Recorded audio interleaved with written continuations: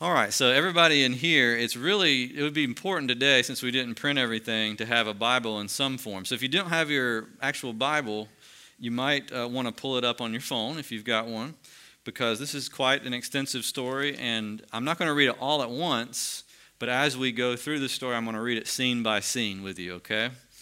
And I would love for you to be able to have some eyes to put on it as we go through. This is quite the tale here in Genesis 27. We read the beginning and the end. The beginning is this plot for Isaac to bless Esau instead of Jacob.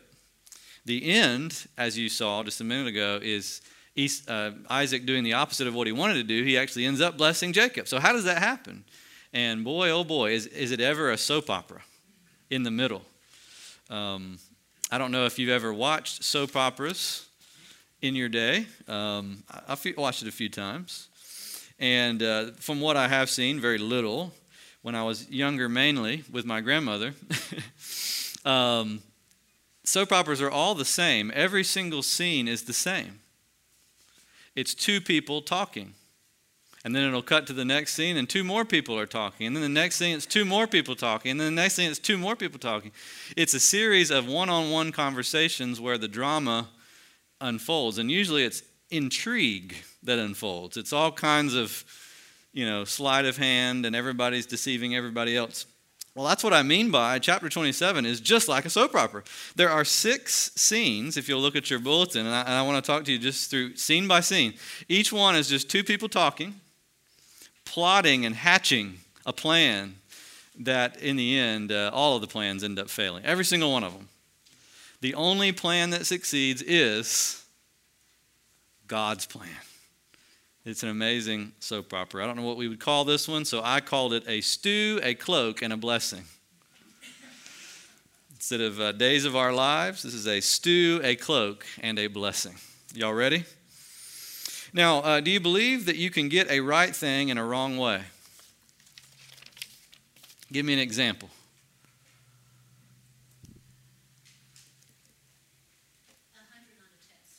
100 on a test. Yeah, what's a wrong way to get 100 on a test, Miss Teacher?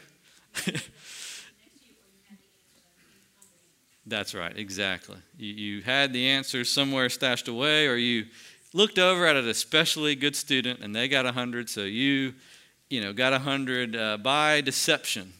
It is always possible to get a good thing in a wrong way.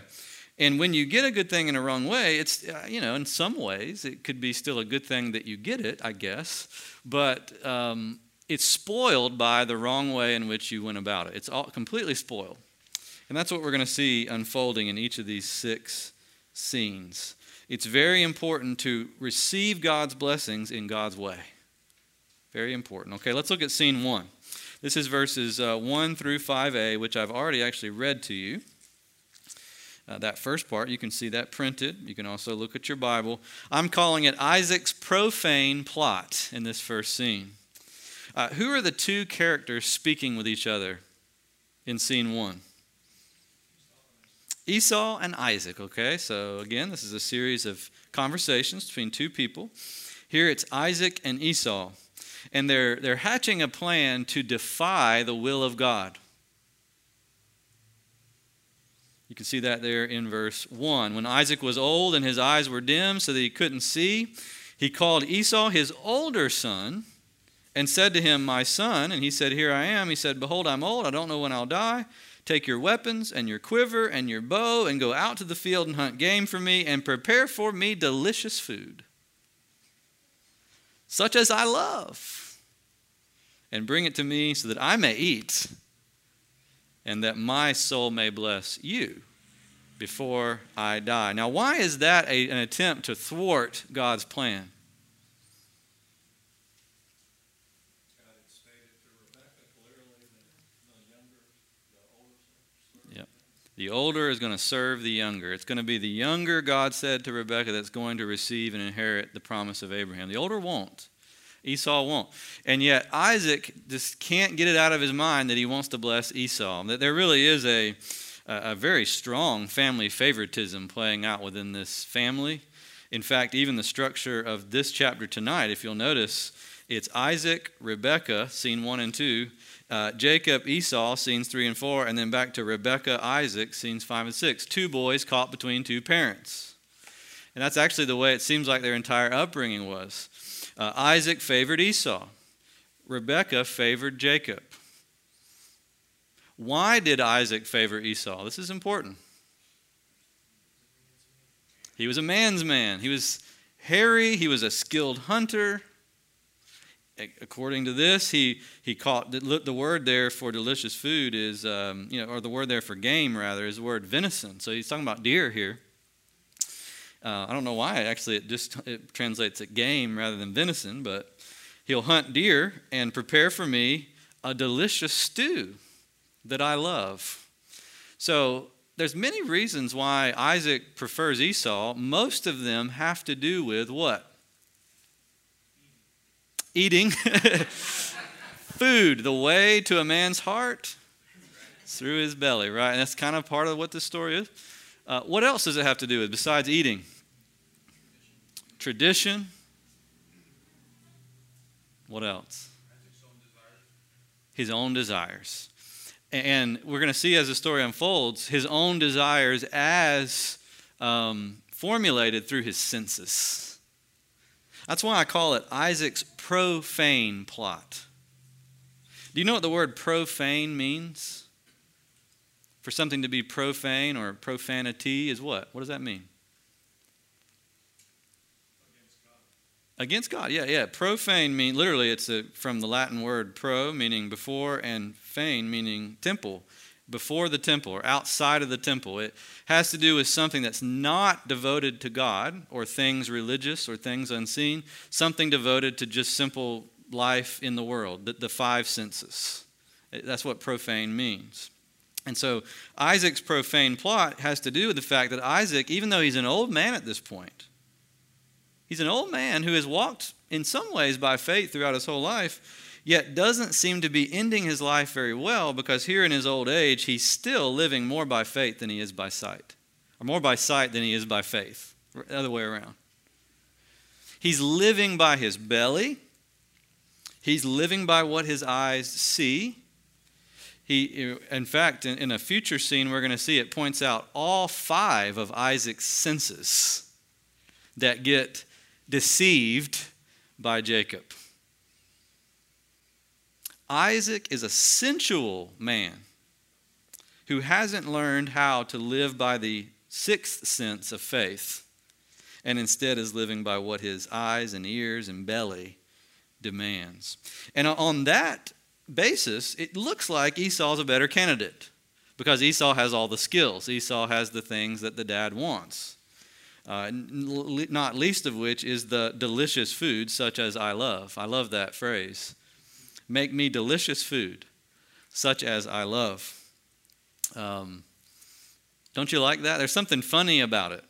That phrase gets repeated numerous times throughout the story. Delicious food, delicious food, delicious food. As if to say, my name is Isaac and I have completely forgotten my faith in my old age and all I care about is a good meal. It's really a kind of a tragic thing. And a reminder that every one of us should try as hard as we can, not just to begin well with God, but to end well. The closer we get to death, actually the more opportunity we have to live by faith. Because physical things break down, such as the fact that Isaac's eyes were dim and he couldn't even see. He'd gone blind, basically. He had an opportunity to live by faith. But notice, getting older doesn't make living by faith inevitable. Right?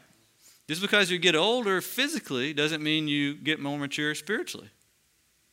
The two don't necessarily follow. Other muscles have to be exercised for you to grow in faith as you get older. And the one that it seems like Isaac has just failed to tone over the years is this ability to think about God's word in God's way. Instead, he had heard the word that the Lord gave to Rebekah, and he began to sort of twist it and run it through the grid of his own imaginations and understanding. He was judging the Lord by his own feeble sense. He lost, confidence in God's ability to bring about his purpose in his way. And so Isaac is trying to plot with his son Esau to get it in his way. Son, go get your bow and arrow, go out to the fields, and you will find delicious deer. And you will cook me delicious food, and I will eat this stew. And then in the secrecy of my room, I will bless you. And God's plan will have been completely thwarted. Any arrogance in that? Just a little bit, maybe. Just a little bit. As we'll see, it's a colossal failure, right? Look at verse 5. This is the bridge into scene 2. What does verse 5 say at the beginning? Back to our soap opera. This is just like a soap opera. What does Rebekah do? She's eavesdropping in on the conversation. She's back behind the palm bush, just kind of listening in as this is going down. And we know Rebekah's heart. Rebekah loves Jacob more than Esau. And maybe she has good reason, I don't know, but she nevertheless has favored Jacob. And her wheels begin to turn, and that leads to scene 2, which is Rebekah's deceptive counterplot. Rebekah is better than Isaac in a way, because at least Rebekah is plotting something that is God's will versus against God's will, but she wants to use deceptive means to get to it. So let me read to you the next scene here. It says, so when Esau went to the field to hunt game and bring it, Rebekah said to her son Jacob, I heard your father speak to your brother Esau, verse 7, bring me game and prepare for me delicious food that I may eat it and bless you before the Lord before I die. Now therefore, my son, obey my voice as I command you. Go to the flock and bring me 2 good young goats, so that I may prepare from them delicious food for your father, such as he loves. And you shall bring it to your father to eat, so that he may bless you before he dies. But Jacob said to Rebekah his mother, behold, my brother Esau is a hairy man, and I am a smooth man. Perhaps my father will feel me, and I shall seem to be mocking him, and bring a curse upon myself, and not a blessing. And his mother said to him, let your curse be on me, my son. Only obey my voice, and go and bring them to me. So he went and took them and brought them to his mother, and his mother prepared delicious food, such as his father loved. Then Rebekah took the best garments of Esau, her older son, which were with her in the house, and put them on Jacob, her younger son. And the skins of the young goat she put on his hands and on the smooth part of his neck. And she put the delicious food and the bread, which she had prepared, into the hand of Jacob, her son. Scene 2. The plot to deceive old man Isaac, who can barely see. Now, what do you notice about Rebekah and Jacob both? What do they already know about this plot that they're hatching?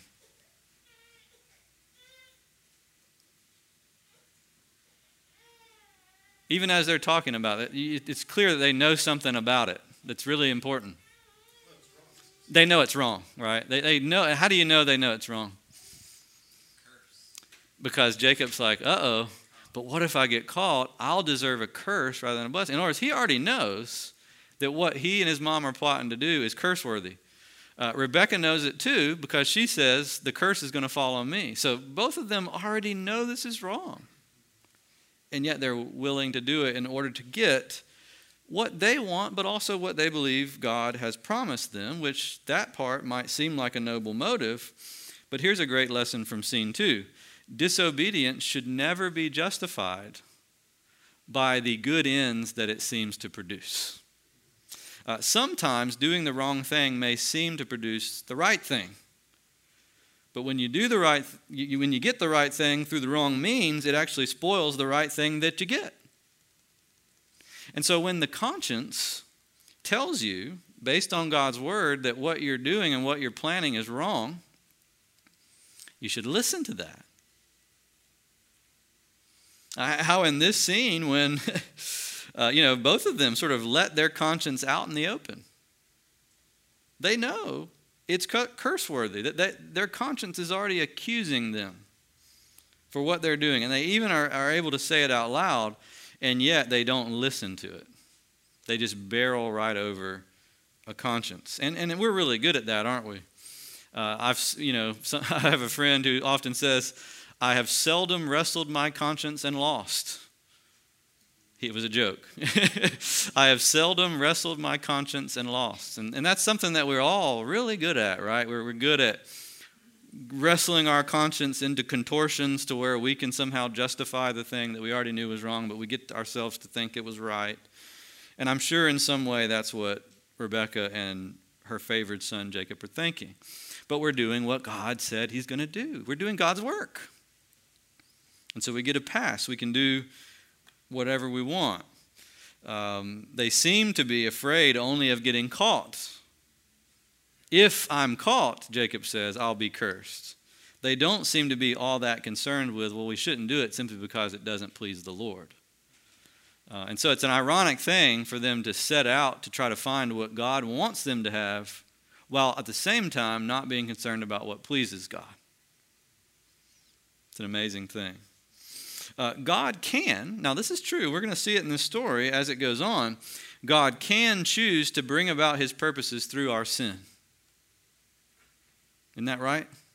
In fact, this story is all about that, how God gets his way even through the sin of all these people. Six people here involved, and every one of them sins, and yet God gets his purpose done. But the fact that God is able to do that doesn't give us an excuse not to try with all of our might to please him in all that we do, even when it seems to cost us, even when it seems like it's going to cost us what God promised us. Think about it.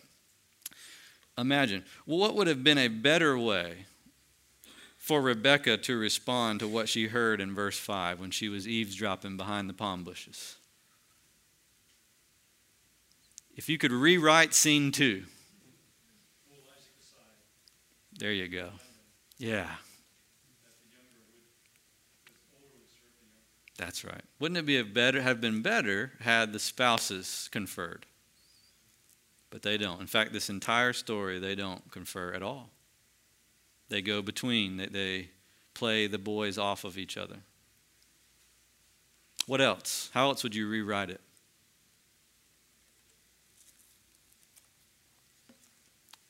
Kind of like David did, where he just refused to take action himself and allow God to work even when he was going to take it over and over again. That's right. Great examples of that. What are some of the examples in David's life of that? That's right. It was almost like God, the other people were like, look, they gave him in your hand, just kill him. Wonderful. Yes, that's right. That's right. Everybody was egging him on. Look, this is God's providence. Saul, your enemy, is laying right there. Right? And in some ways, David knew because of what Samuel had told him that one day he was going to replace Saul as king. And yet, even in that moment, he knew it was wrong to do that. He said, well, who am I to lay my hand against God's anointed king? And he let Saul live every time. That's why David's called a man after God's own heart, right? David was way ahead of Isaac and Rebekah and Esau and Jacob at this point. Way ahead.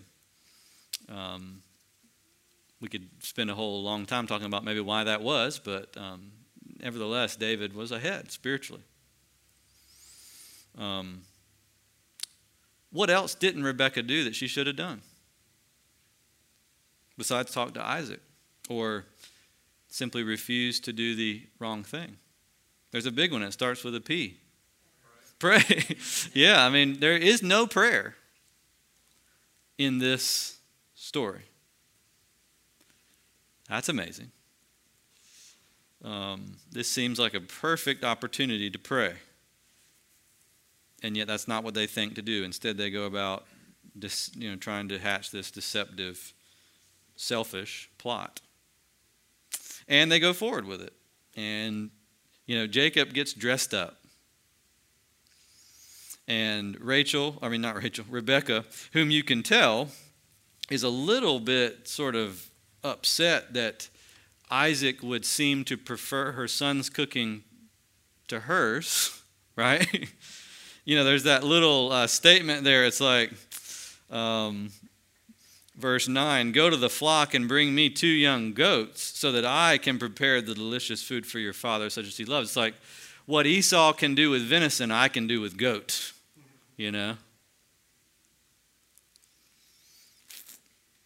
She goes ahead with it. She believes that this is her opportunity to show up her son, her oldest son, whom she clearly has a deep divide with. And again, maybe for some good reason, but nevertheless still handling it in a very poor way.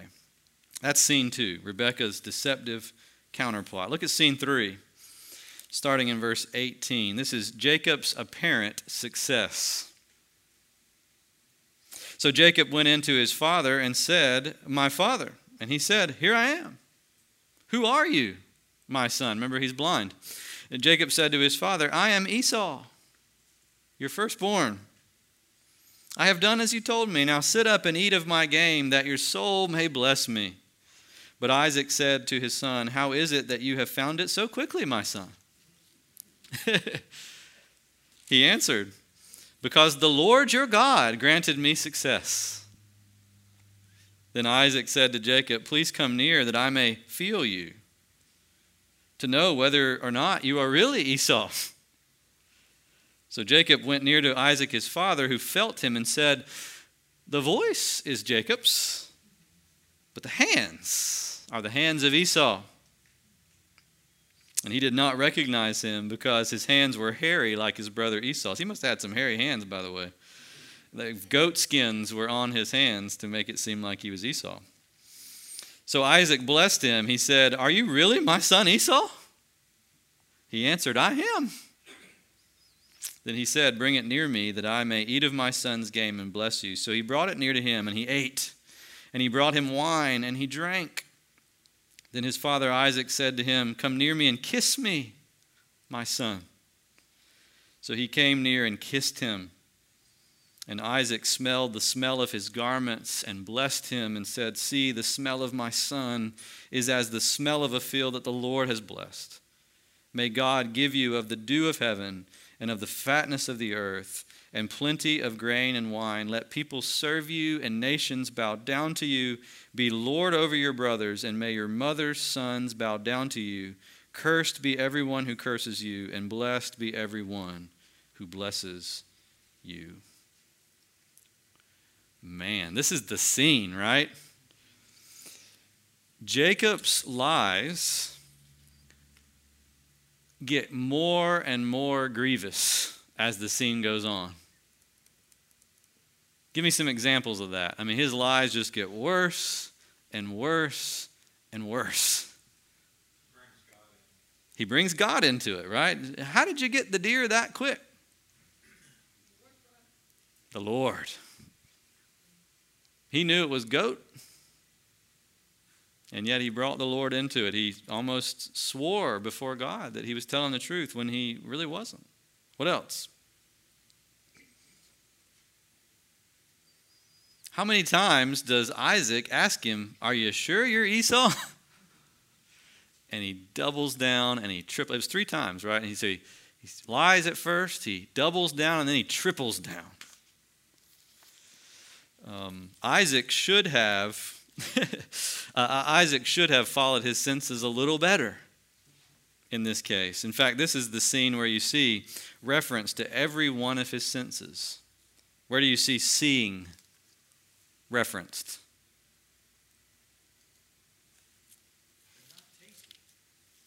What's that?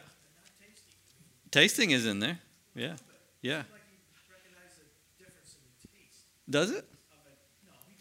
Oh, yeah. He doesn't. Yeah. He tastes. So there's seeing mentioned, which is in he couldn't see. Hearing is mentioned. Where is that mentioned?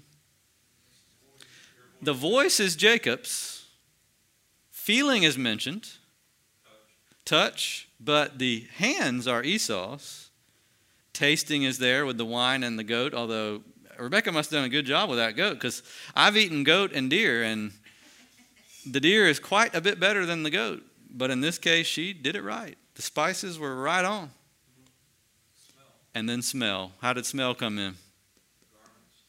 The garments that he had stolen or borrowed from Esau. And they smelled just like Esau. And that smell actually was the thing that finally gets Isaac to give in and say, oh, wow, this is Esau, and I will bless you. The smell of my son's garments are like the smell of the field of the Lord. Isaac is a slave to his senses. And yet, he doesn't sort of fully follow what his senses are telling him. Instead, he is allowed to be deceived by Jacob's sleight of hand.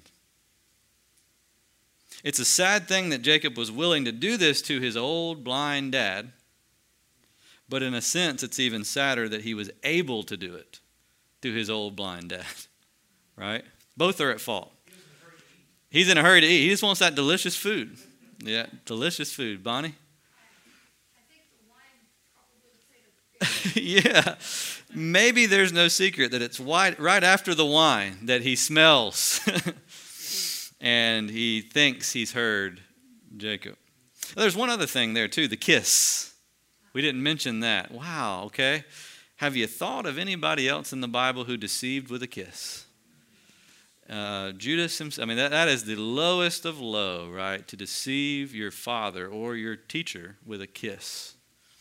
And yet he does it. This is dirty.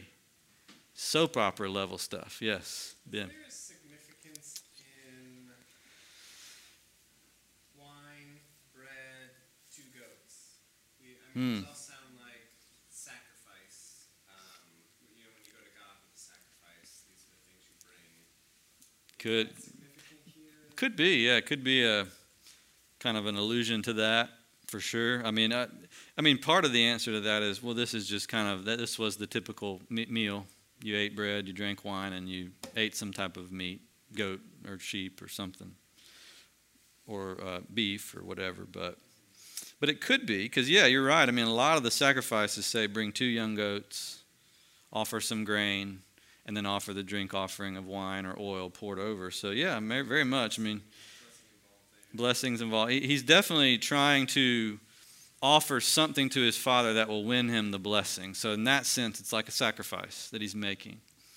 But it's a deceptive sacrifice, right? He's trying to gain it through ill-gotten means. And by the way, he's trying to gain something that would have happened to him in any case. Why do I say that? God had already said it. Now, God had already said, he had announced it because he had already planned it. He had already determined it. And Jacob probably would have known that. I mean, I'm sure Rebekah told him, because it definitely seems like this went straight to Rebekah's heart, this message of God. And so Jacob should have known that God had already planned this for him. He didn't have to lie and cheat and steal to get it. But oh, how fickle, the human heart is. I mean, we just don't think God's capable of carrying out God's plans without our boost. We saw it with Abraham when he tried to get the Hagar thing going on, Abraham and Sarah, We saw it with Abraham and Isaac when they lied about their spouse. We're going to see it again and again, actually, with Jacob. Jacob lives up to his name of deceiver. He's going to constantly be trying to plot to get the promise until finally God just has to wrestle him and break his hip. Finally, that's what he does. He just gives him a karate chop to the hip. And finally, Jacob submits to God. He's going to be older in his life when he does. The lesson here is that you don't have to do that. You can really depend on God. Sin is always deceptive. It seems good. It seems like it's going to bear good fruit, but actually, overall, it's going to bear very bitter fruit in your life. It's much better to wait on the Lord's promises in the Lord's time, in the Lord's way. Much better than to try to get it by force or by deception. Jacob apparently seems successful in these verses. I mean, it seems like it worked to a T. And in fact, some people may read this and think, wow, what a great thing. What a great plot. And yet, this is going to bear some extremely poisonous fruit in Jacob's life and in Rebekah's life. More on that in a moment. Scene 4, Esau's anti-blessing, verses 30 to 40.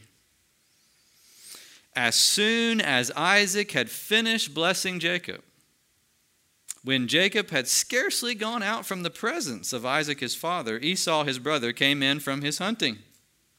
He also prepared delicious food and brought it to his father. And he said to his father, "Let my father arise and eat of his son's game, that you may bless me." His father Isaac said to him, "Who are you?" He answered, "I'm your son, your firstborn, Esau." Then Isaac trembled very violently and said, "Who was it then that hunted game and brought it to me, and I ate it before you came? And I have blessed him. Yes, and he shall be blessed." As soon as Isaac heard the words of his father, he cried out with an exceedingly great and bitter cry and said to his father, "Bless me, even me also, O my father." But he said, "Your brother came deceitfully, and he has taken away your blessing." Esau said, "Is he not rightly named Jacob? For he has cheated me these 2 times. He took away my birthright, and behold, now he has taken away my blessing." And then he said, "Have you not reserved a blessing for me?" Isaac answered and said to Esau, "Behold, I have made him lord over you, and all his brothers I have given to him for servants, and with grain and wine I have sustained him. What then can I do for you, my son?" Esau said to his father, "Have you but one blessing, father? Bless me, even me also, O my father." And Esau lifted up his voice and wept. And Isaac his father answered and said to him, "Behold, away from the fatness of the earth shall your dwelling be, and away from the dew of heaven on high.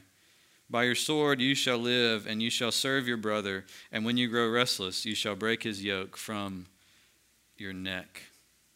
Thanks, Dad. Right? The anti-blessing. The anti-blessing. How does Isaac respond, and how does Esau respond when they find out that their plot to thwart God failed?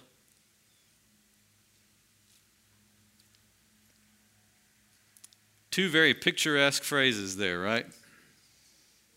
For Esau, it says what in verse 33? He trembled very violently. I mean, he is shaken to the core. And then for Esau, another, picturesque phrase. Verse 34, with an exceeding great and bitter cry, he cried out. How would you describe their emotional response?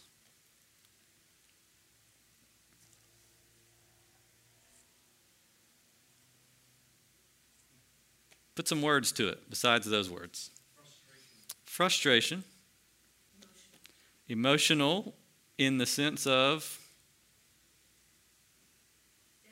devastation. Yeah, I would say that. Devastation. Now, interesting, though, that they're devastated that they could not thwart God's plan. What does that say kind of about them? And talk about that. What makes them so frustrated and devastated that they could not successfully, secretly thwart the plan of God?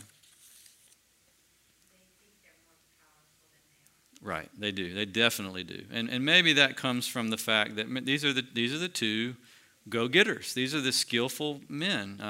One's a skillful hunter. The other is enough of a man's man to appreciate a skillful hunter more than his smooth brother. Do you see? And it doesn't make any sense to them that in this case they could not accomplish what they set out to accomplish. And yet God gets the victory. The Bible will later say that Esau's tears were tears of a worldly sorrow, but not of a true repentance. And so Esau's heart continues to get harder in this scene.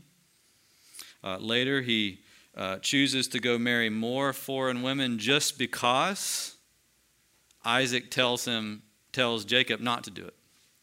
So Esau goes and does it more, just to spite his dad, and in a way also to spite God, because he couldn't trick God out of what God had not promised him. Esau's anti-blessing. This is the beginning, though, for Isaac of a humbling. the beginning of a humbling, which we'll see at the very end in just a moment. Let's go to scene 5. Rebekah's distress, verses 41 to 45.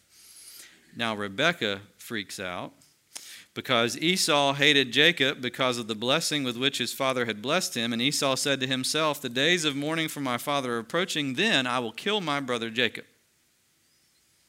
But the words of Esau, her older son, were told to Rebekah. Rebekah's got ears everywhere, by the way. She does. She's a mother, right? She's got ears all over, eyes in the back of her head. And so she sent and called Jacob, her younger son, and said to him, behold, your brother Esau comforts himself about you by planning to kill you. Now therefore, my son, obey my voice. Arise, flee to Laban my brother in Haran, and stay with him a while until your brother's fury turns away, until your brother's anger turns away from you, and he forgets what you have done to him. Then I will send and bring you from there. Why should I be bereft of you both in one day? Now, why is Rebekah distressed? Different than Isaac.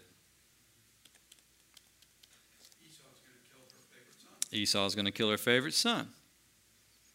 And so she sends Jacob away. In fact, this is the last time she ever sees her favorite son.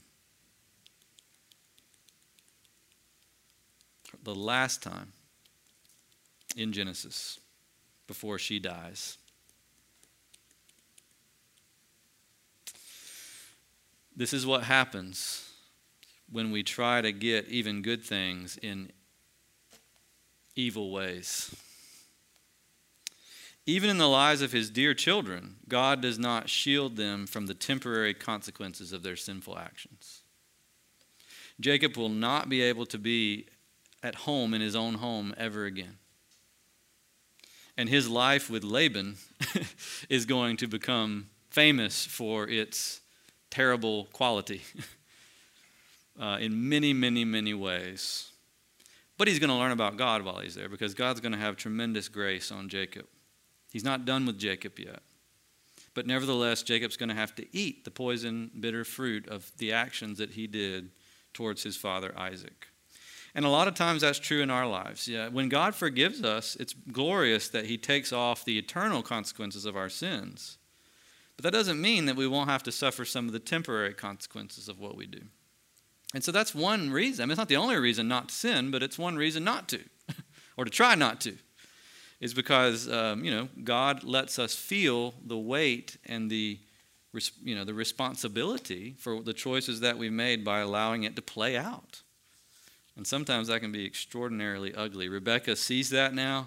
She makes the plot to get him away. He flees. Last scene. Isaac is humbled. And finally, for the first time in his life, when he's an old blind man, he finally gives in to what God said when he was 40 years old.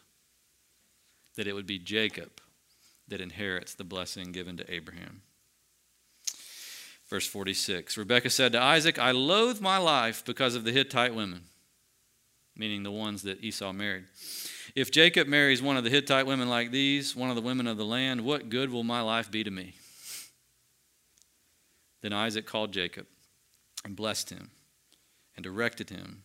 You must not take a wife from the Canaanite women. Arise, go to Padan Aram, to the house of Bethuel, your mother's father, and take as your wife from there one of the daughters of Laban, your mother's brother. God Almighty bless you and make you fruitful and multiply you, that you may become a company of peoples.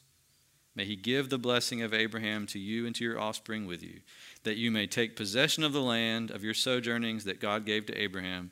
Thus Isaac sent Jacob away, and he went to Padan Aram to Laban, the son of Bethuel the Aramean, brother of Rebekah, Jacob and Esau's mother. Finally, the blessing. From Isaac's own mouth, the very words that God had used to Abraham and the very words that God had appeared and used to him, he finally is able to say to his son.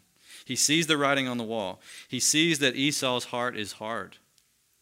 And he admits it. I mean, he's been trying to ignore it. He's been trying to ignore it because he loved Esau so much. He's such a good hunter. He makes such good food.